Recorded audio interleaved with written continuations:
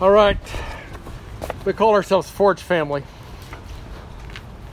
Last week we were hip deep in the introduction to the New Covenant ministry, and this is the section that's going to be the target for the podcasts that are coming.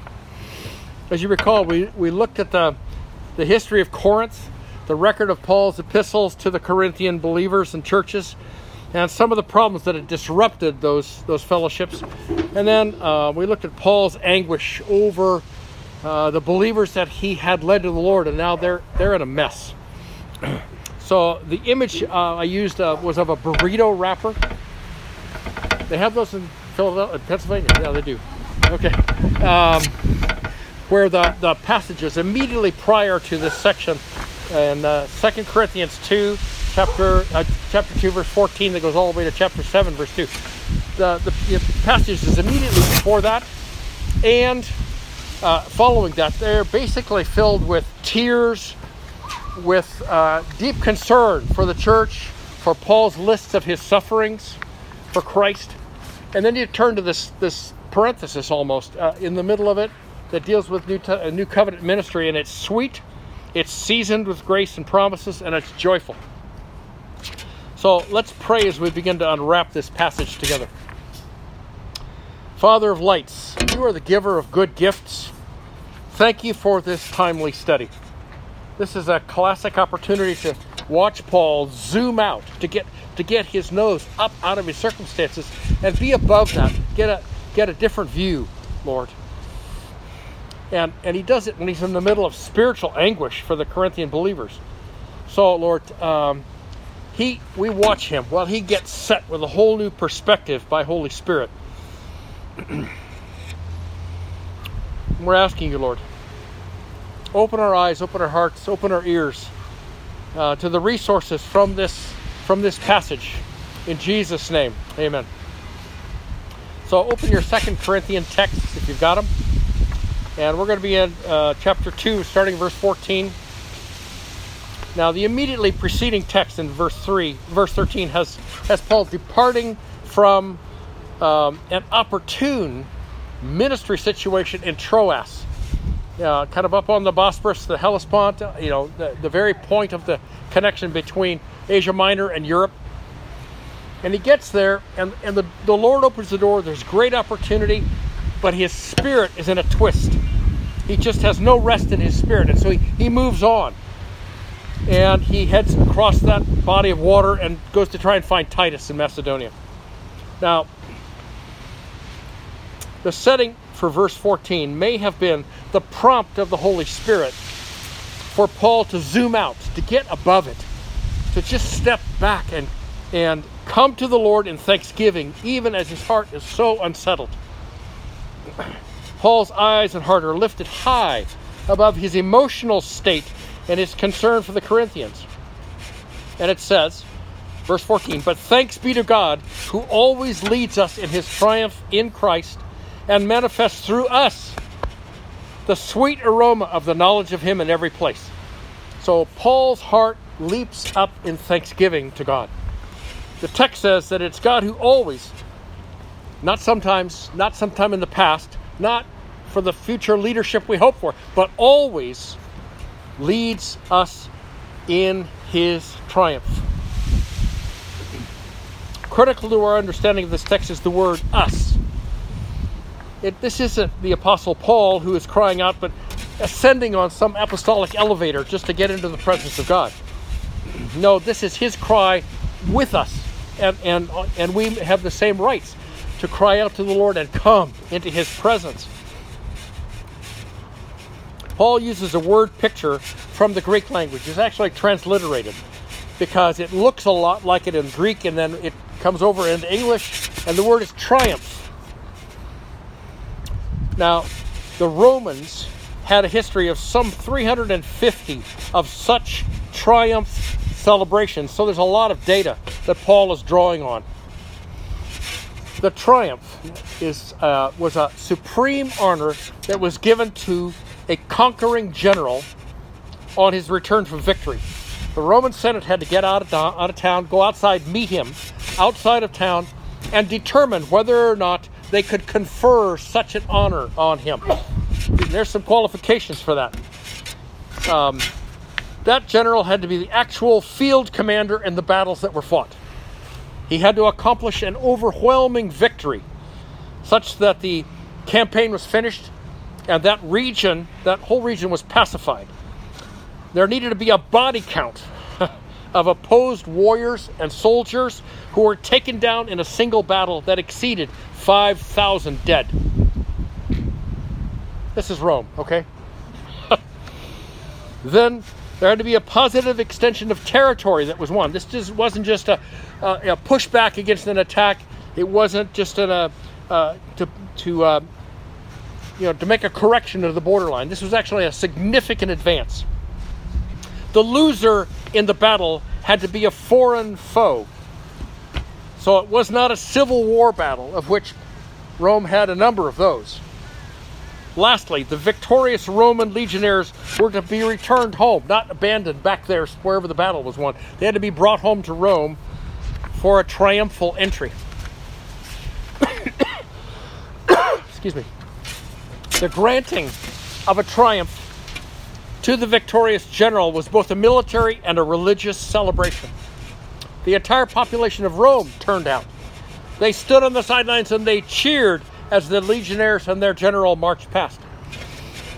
Our pale equivalent of that might be at the close of World War II, when the war in Japan was finally over and they signed the papers, and there was a ticker tape parade in New York City.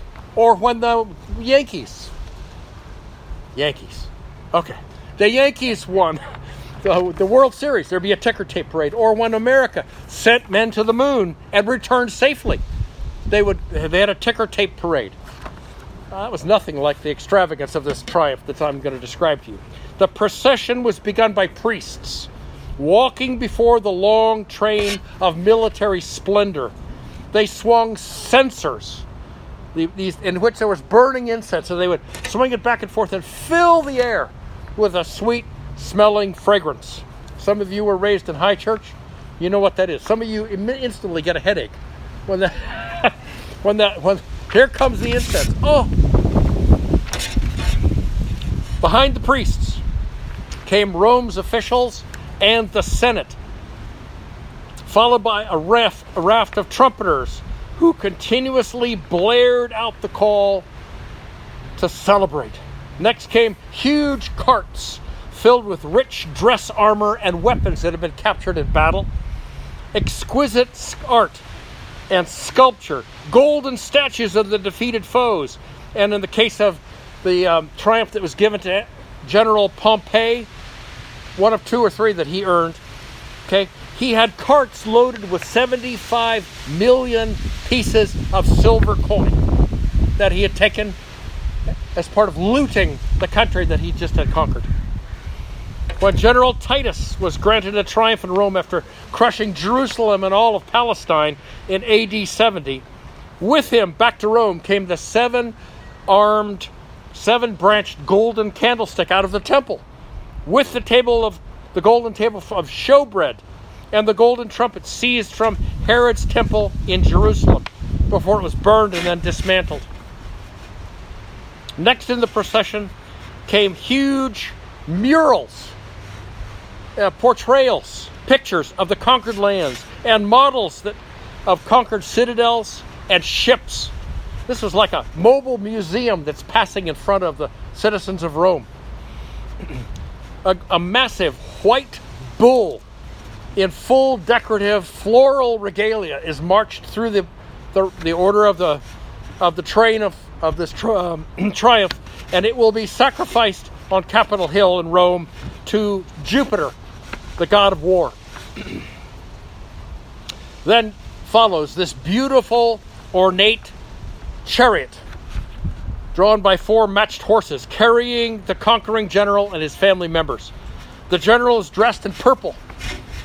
Both his tunic and the toga over the top of that is embroidered with gold, palm fronds, and stars. Standing behind the general is a slave who holds a gold crown that's encrusted with jewels over his head. throughout the entire march. And that same slave would lean in and whisper in the ear of the general, telling him of his great vulnerabilities, his yet unknown secrets and follies, his dark proclivities, his suppressed failures, his impending death, and on and on. Following behind the chariot came prisoners in chains. These were the kings, the princes, the families, the generals, and the leaders of the conquered nations. These prisoners would shortly be imprisoned and then executed or thrown to the beasts in the Colosseum. In the case of Vercingetorix, he was the chieftain of the Auvergne tribes, the Gauls, in France, southern Germany. And he was the general who led the Gauls to fight Julius Caesar. He lost. And so they transported Vercingetorix into Rome and put him in the dungeon of the Mamertine prison for 6 years. They'd pull him out now and again. Everyone would laugh and point their fingers at him. They put him back in the dungeon. At the end of 6 years, they strangled him. Behind the prisoners in chains came a vast number of people seized after the victory, and they were artisans, those who were particularly strong or beautiful, those who were scholars, those with special skills, shipwrights and metal workers and armorers and perfume people. If you had a highly prized career, Rome wanted you. And all these people were marching and trained behind the general. They were not in chains, but they were going to be sold into slavery. Next in the march order came the Roman lectors, a civilian group who carried the bundled fasces. These are rods that were all bound together with an axe. And that was a symbol of Rome as the republic, if you will. It signified civil authority. And these lectors would sort of troop around behind magistrates and senators, because at any moment, a magistrate might flick his hand at somebody, and those lectors would then follow through with capital punishment. Right there. Following them came musicians with lyres, playing and singing the praises of the victor and his troops. Then more priests with more incense. Every temple in the city was burning some form of sweet aroma and incense. The whole city was just a cloud of it. The route was clouded with these sweet smelling aromas, and they'd thrown flowers all over the route, and so the mashed floral petals added their own sweet fragrance to it as well. Lastly came the victorious army, the legionnaires in full dress armor, carrying their flags and poles topped with Rome's golden eagles. And as they marched, they cried out, "Io triumphe!" As in, we won too. We won the battle. We won the victory. Now, history records that some of the triumphs accorded by the Senate to the conquering generals lasted for 3 days. Okay? It's a lot of incense. Okay? But we don't know. Was it really that long? Was there that many people in line? Or did the Senate simply say, "Do it again. Do it again"? We don't know. Verse 14 in the text, here Paul cries out about God's triumph in Christ. He was his only begotten son, the promised Messiah, the one who was born as a virgin in Bethlehem, who lived a sinless life, who displayed the works and words and ways of the Father for 3 years. He raised up disciples, who was betrayed, taken before Caiaphas, then Pilate, then Herod, and then back to Pilate, being consigned to crucifixion. He died on the cross and was buried for 3 days in a borrowed tomb, and then arose in resurrection power on the third day. He appeared to his followers for 40 days and then ascended to the right hand of the Father to intercede and to reign. God's affirmation of "This is my beloved Son, in whom I am well pleased," is an open and plain statement that a triumph is coming. Paul wrote in Colossians chapter 2, verses 13 to 15. This is what he says. And when you were dead in your transgressions and the uncircumcision of your flesh, he made you alive together with him, having forgiven all of us our transgressions, having canceled out the certificate of debt consisting of decrees against us, and which was hostile to us. And he has made it, he's taken it out of the way, having nailed it to the cross. When he had disarmed the rulers and authorities, he made a public display of them, having triumphed over them through the cross. Now the second half of verse 14 is also involved in this word picture of the triumph, with its clouds of sweet aromas swirling through the crowd and throughout the whole city, for that matter. Paul wrote that God makes visible, he demonstrates, he shows forth through us the sweet aroma of the knowledge of him at every place.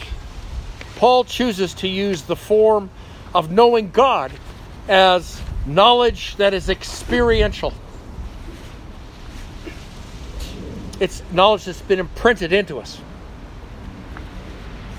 A man with an experience is never at the mercy of a man with an argument. Our experience of the sweet presence of God through Christ, made known to us by Holy Spirit, spreads around us the fragrance of his presence wherever we are. That could be a babysitting co-op. It could be in class. It could be a cooking lesson, at lunch with fellow employees, dinner with your spouse or with clients. So this fragrance is not church-based. It's your life and itinerary based. You leak that fragrance everywhere you go. The swirling clouds of incense that swept over the crowd in Rome along the triumph route were signifying to those in the chains that death was imminent. To those who were marching without chains, that aroma said, I will live. I will have life. Now, to some, that aroma of Christ around us is a winsome, beautiful, attractive fragrance that draws them to Christ and confirms that they're headed for more of life. For others, the aroma of Christ is an odor that is rank, hated, deadly, and signals death and more death that awaits those who reject Christ. It's not our responsibility to oversee the results. It is God who, through us, spreads abroad the presence of Christ, and people choose him or reject him. Now, I was a young man in ministry. I was an intern at Peninsula Bible Church, part of the pastoral internship back during Jesus movement. And I was asked to do a memorial service in a chapel at a cemetery. It's a cemetery chapel. And I didn't know the lady who died, but her kids were part of the high school group, and they were being discipled at PBC. So I said, yes, I would do that. So I went and met with the family and the kids, and they began to talk about their mom. And they talked about her knowing Jesus for being a little girl, loving him. But then she went through a series of very abusive relationships and a very abusive marriage. It was so abusive, she ended up in the hospital. And when she got out of the hospital, she fell into alcoholism and shortly thereafter died suddenly. And it was a real shock to her younger kids. But as we gathered in that chapel at the cemetery, and I began to lead through this series of memories of Mom, the younger kids who loved Jesus were sitting down front, and they were surrounded by their friends from high school. And there were a bunch of people in the room that loved the Lord. The older children had been absent from that home for a long time. They had gone off on their own, and they were standing in the back with co-workers. And the looks on their faces when I said, this woman had Jesus Christ as her Savior, they looked appalled. They were angry. The look was, get me out of here. They looked as if I just dropped an angry skunk on the casket. There were tears. There was some joy. There was some laughter, none of which reached that back row. And there was a razor down the middle of that chapel. It was a revelation to me. You present who Jesus is, and people receive or people reject. Verse 15 and 16 bears that witness.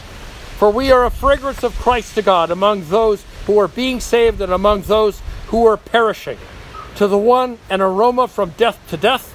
To the other, an aroma from life to life. And then Paul says, and who is adequate for these things? Can you see how God reacts when we carry the fragrance of Christ about? It is a pleasing fragrance to him. 42 times in the Old Testament, there's a reference to a pleasing aroma. And all 42 times, it says, that pleased God. The word Paul used for being saved here is sozo menoios. It means present tense that continues. It's an ongoing present tense. Those who are being saved, healed, and delivered. Now, late in my time on staff with Peninsula Bible Church, the years after that memorial service at the cemetery, I was a chaplain at Stanford University. I had heard from about a man from PBC who had been hospitalized. He was not expected to live. And so I got myself over there and introduced myself. I'd seen him, but we weren't friends previously. And he was a little dopey, a little drugged, but he could pay attention and he could answer for part of the time. And so for about 15 minutes, I just said, I know you just received the Lord into your heart just a few months ago, and this is what's going to happen. You're going to leave your earth suit behind, and you will go into the presence of Jesus, and he awaits you, and it's going to be joy. And for about 15 minutes, we just talked through what was coming. And he smiled, and he nodded, and he went to sleep. During that same period of time, there was a nurse that had been working behind us in that room, in and out, but she'd been listening. And so she noted he was asleep. She turned to me and she said, "Are you a Christian?" And I went, "Absolutely, yes I am." And she smiled, she nodded, and she thanked me for the scriptures that she'd heard. So you have two examples right there of sozo menoios, being saved, healed, and delivered, right there in that room. Ephesians 5:1 and 2 says this, "Therefore be imitators of God as beloved children, and walk in love, just as Christ also loved you and gave himself up for us, an offering and a sacrifice to God as a fragrant aroma." When we give ourselves up, when we don't insist on our rights, when we choose to humble ourselves, when we turn the other cheek, when we take less than we deserve, that too is a pleasing aroma to the Father. It looks like rank foolishness to those who want nothing to do with Jesus. But who's the judge here? We know to whom we answer. Now, verse 16 talks about death and even deeper lasting death, and life to even greater, longer lasting life. It's here that Paul throws in the towel. He says, who's adequate for these things? Who's sufficient? Who's equipped? Who's capable? If we think life is all about us, our priorities, our needs, our pleasures, our standing, our place, our identity, our control, guess what? When we're asked that question, our answer is probably not me. So let that question sit with you this week. Paul's going to give his answer in the next section. Who is adequate for these things? Paul's expectation and ours was not that he was destined for a mighty ministry by his own efforts. He simply believed that God was doing something through him at that moment, even in frustration and sadness. Remember, he walks into Troas and he's got his spirit in a twist. He talks to some elders. He doesn't preach. He's just present for a little while. And this door opens for great ministry opportunity. But he doesn't preach. He just realizes the fragrance of Christ has been released. They get it. I'm gone.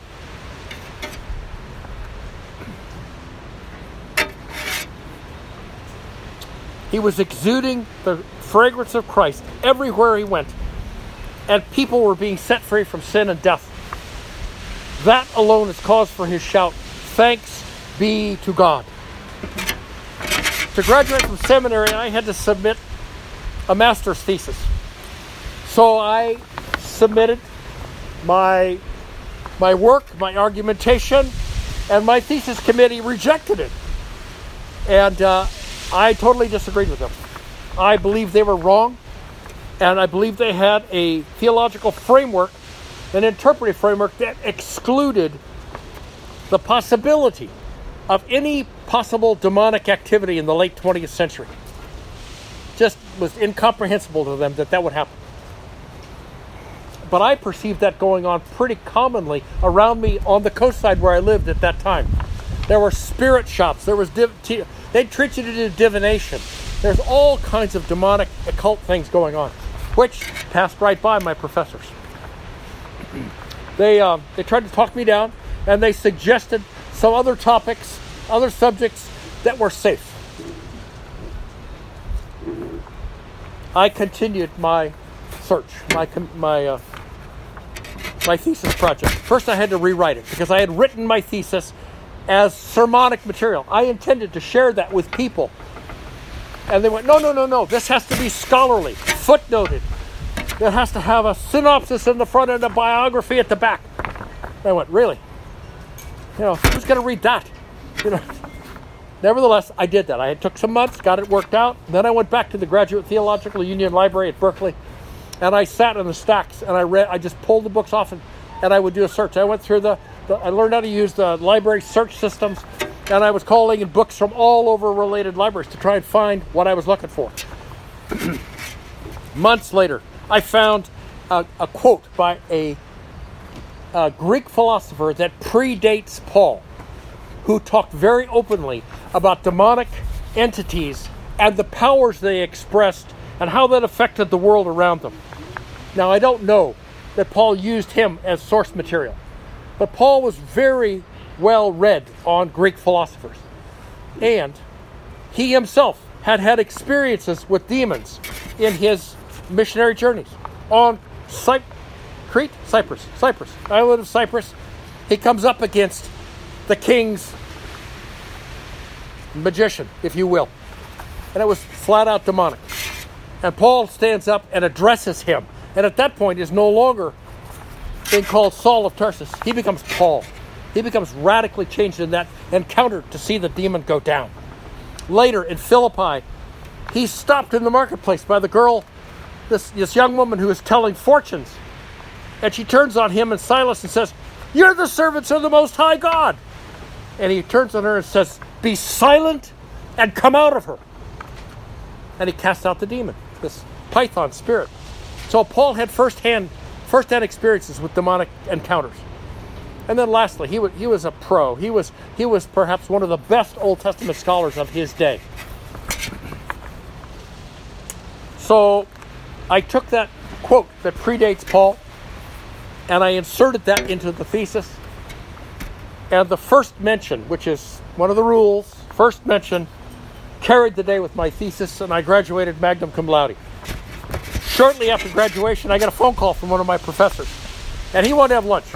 Now, he wasn't buying the complete package that I was presenting. My interpretation of certain passages where Paul, I think, talks about this through Galatians and through Colossians and other places, okay? But he sat there and he shared with me that his son had recently been abused by a clearly demonized man. I had a chance to pray for that grieving father. Then he's kind of summoned himself and he said, "Oh, by the way, your thesis is going to be put in the library collection at Cambridge University." That was a feather in his cap. Mine too, but the fact that he was an advisor, that sort of counts for him. And then he said, "Would I consider doctoral studies?" Now, my passion, that was going to be a feather in his cap too. He was sort of sponsoring me into doctoral studies. But my passion was to preach and teach and disciple, and I had nothing in me that I wanted to continue to do scholarly research and argumentation. I'd looked long and hard at the scholars that I'd read, and some of those were my professors in seminary. None of them. Excuse me.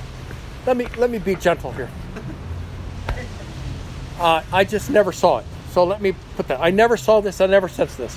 So I can say gently, none of them ever exhibited or exuded the fragrance of Jesus Christ. They were pleased to be scholars who had arguments, and they loved to teach about it. God bless them. Finally, I told this professor, okay, I'll think about it. But I wasn't serious about that at all. And then lastly, he turned to me and he said he wanted me to present a paper and oral arguments to the Evangelical Theological Society. And I nodded and I said, thank you for offering that, opening the way for that. No, thank you. I decline. I knew the players who were part of the Evangelical Theological Society. I'd read their materials. And they were powerful rhetoricians. They loved argument. There was a few good illustrations in their books, but as much as I could tell, very little fragrance of the presence of Christ. So turn to verse 17. Paul is let off the chain to confront some of what had been plaguing the fellowships in Corinth. And he said this, "For we are not like many, peddling the word of God, but as from sincerity, as from God, we speak in Christ in the sight of God." Now, Paul wrote that he and we are not hucksters. We're not peddlers. We don't add or subtract from the scriptures. The word peddler is kapaloi. It was a distinct class in the in the Greek culture, and kapaloi were those who were retailers, merchants, and they had a terrible reputation. The most common reference I found to this word were wine merchants who took spoiled, sour, harsh wine and mixed it with some sweeter stuff to just get it to the point where a drunkard could choke it down. And they sold that all over town through their wine shops. Second reference was the sellers in the produce markets who would put beautiful ripe fruit on top of the basket and rotten fruit on the bottom. Paul's response, was that we're not those who adulterate the scriptural message of Christ's resurrection. He wrote that we are not like those who find attractive passages in the scriptures, and they're there. But these others take them, amplify them to attract a following, sharing bits and pieces of God's word to the curious, to the broken, to the ignorant, to the hurting, to the seekers, and they get well paid for it. 50 years ago, Ray Stedman called these ministers religious racketeers. They're still out there, posting and posing, tailoring their teachings to an audience about another gospel. And it includes universalism, extreme grace, extreme forms of legalism, and all of that in the mainstream of Christianity. Now, the sects and cults and progressive Christianity, that's a whole other matter. Paul's response was that we are of the new covenant, and we minister from a position of security, sincerity, and purity. Again, the word for sincerity and purity is eilokroneia. It means unmixed, pure, and set in the sun. Now, the latter part of that definition speaks to the potters in the marketplace. They're part of the kapiloi. They're part of the merchants. Okay? And they were the men and women who created large, functional urns and vases and pots for household use. And they would sit on a rotating table. You've seen potters work, and they kick the treadle and it roll. They take wet hands and they lay hands on a block of this wet clay and they cast it. They throw it. They throw the pot. And it was a big. These were big pots. They were for carrying water, for storing manuscripts, for laundry, for whatever it was. They were useful in the households. And if this particular pot had been, what's the word I'm looking for? Commissioned.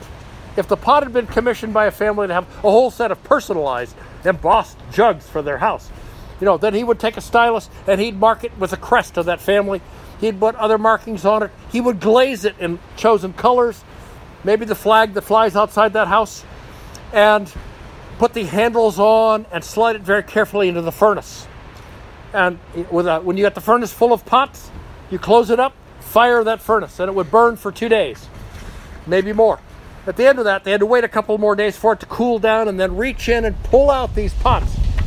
Not all pots survived uncracked.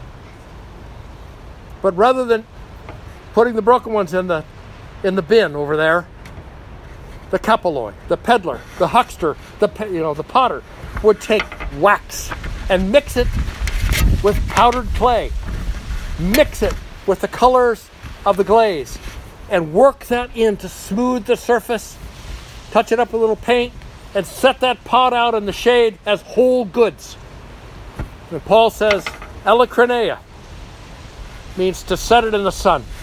And so if you took that pot and set it out in the hot sun, the wax would soften and run, and the fraud could be seen by everybody. Paul says we are unmixed, and we're pure, and we can take full sunlight. Thank you. Paul wrote, we minister in the new covenant with purity, not mixed motives, not cobbled together semi-truths. We are the genuine article, and so is our message. He continued with, quote, as from God, we speak in Christ in the sight of God. Now, the Hebrew National Sausage Company has a marketing directive. It says, we answer to a higher authority. Paul knew, and we know, that our deliverer and comforter, whose grace triumphed over us. We've been rescued and redeemed from sin and death and put on display as evidence of God's love and mercy. Paul made it clear that we do not use worldly cunning. This passage declares that Paul's message and ours comes from God, who will judge him and his message. Paul never backed down. He never preached for consensus. Paul wrote to us as one in Christ, which is true for all believers. Paul's elements of integrity are to be our elements of integrity. Now today, evangelist Mario Murillo is calling the church to sobriety and repentance for trading the ministry of evangelism and the impartation of the Holy Spirit to new believers in exchange for staged worship with, quote, big screens, skinny jeans, and fog machines, unquote. Many who minister today in America have opted to attract seekers. Okay, that's a category for those, they're not believers yet, but they're sort of checking it out. They got some questions. They've heard that you put on a good show, and there's food afterwards. Okay, and so they come seeking. Okay, but those who preach to them often are not preaching the whole gospel. They'll preach something that's attractive or useful, but it's not the whole deal. Scott Hafeman wrote of this situation in the church.